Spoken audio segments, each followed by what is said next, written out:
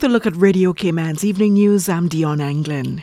The Chief Medical Officer, Dr. John Lee, reports that 360 COVID-19 tests have been carried out since this was last reported on Tuesday, August 3rd, 2021. There were 2 positive test results in travelers. There have been 98,327 COVID-19 vaccinations given in total right here in the Cayman Islands. Of these, 50,263, that's 71% of 71,106 that had at least one dose of a COVID-19 vaccine, and 48,064, that's 68%, have completed the 2-dose course.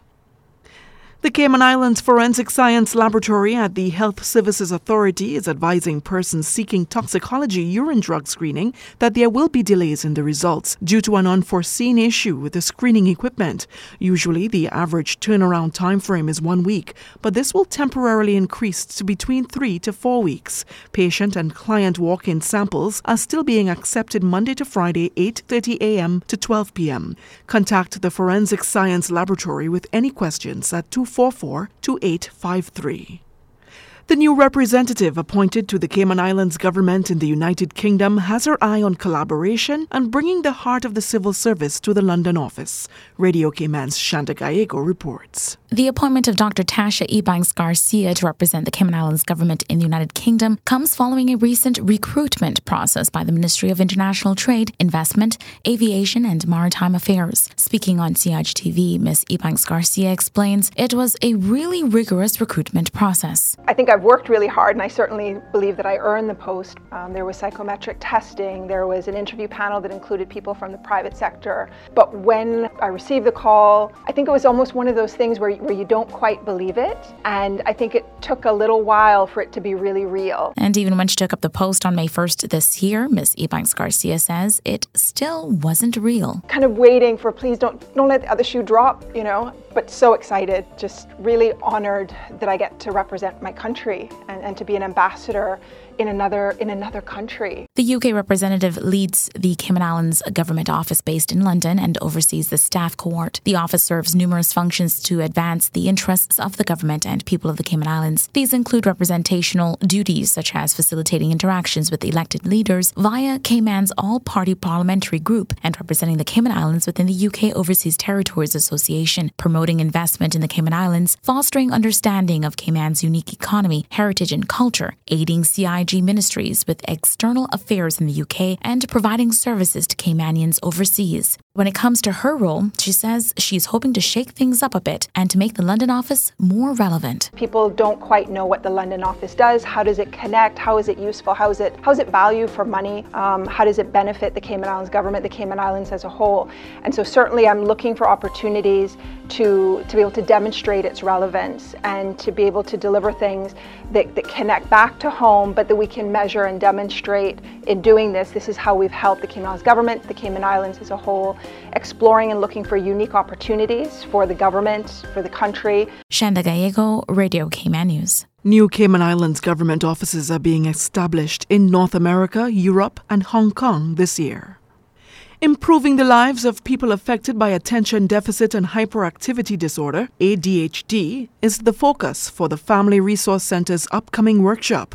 Radio Cayman's Christy Wells reports. One of the myths about ADHD is that it's overdiagnosed. It's actually not. It's underdiagnosed.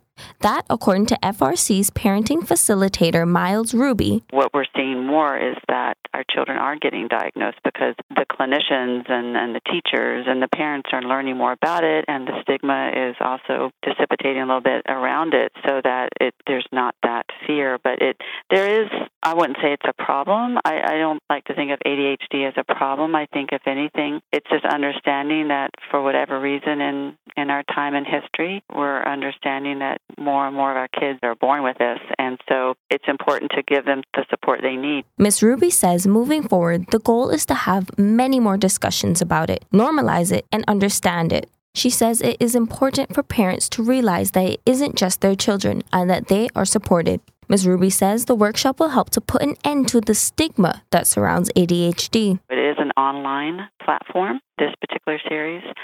on Tuesdays starting the 10th of August, which is next week, from 6 to 7. And like I said, we're piloting this and seeing how it goes and what kind of feedback we get and response. And hopefully parents will take advantage of this opportunity. It's not that long, and you can do it from the comfort of your home. The 4-week workshop on Zoom will include topics such as understanding ADHD, treatment options, parenting tips for challenging behaviors, and finally, practical homework tips. From Radio Cayman News, I'm Christy Wells. The workshop takes place on Tuesdays from 6 to 7 p.m. via Zoom. Applicants are encouraged to register by no later than the morning of August 10th. To get registered for the workshop, go to the FRC webpage at frc.gov.ky or call 949-0006 or email frc@gov.ky. A Georgetown man has been arrested on suspicion of possession of an unlicensed firearm. Just after midday yesterday, August 3rd, officers of the Royal Cayman Islands Police Service carried out a search at an address in the Tropical Gardens area of Georgetown. During the search, the officers recovered a loaded black handgun along with several rounds of ammunition. A 39-year-old man was taken into custody, where he currently remains. The matter is being investigated by the police. Enterprise Cayman by Cayman Enterprise City introduces their game-making workshop for teens. Radio Cayman's Felicia Rankin-Salins has more. The week-long workshop is designed for kids ages 12 to 15. It promises to be a hands-on, immersive learning experience, perfect for those interested in science, technology, engineering, and math. Peter Riley, VP of Public Engagement and Technology at Enterprise Cayman.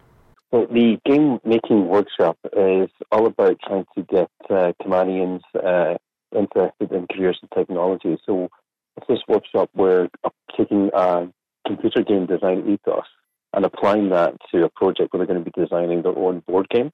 So they'll go through the same process of brainstorming ideas, coming up with pitches, developing ideas, concept sketches, basically develop it all the way through to a final product that they'll be able to take home at the end of the workshop. Riley says these workshops are being created due to the gap Cayman has in STEM offerings to younger generations.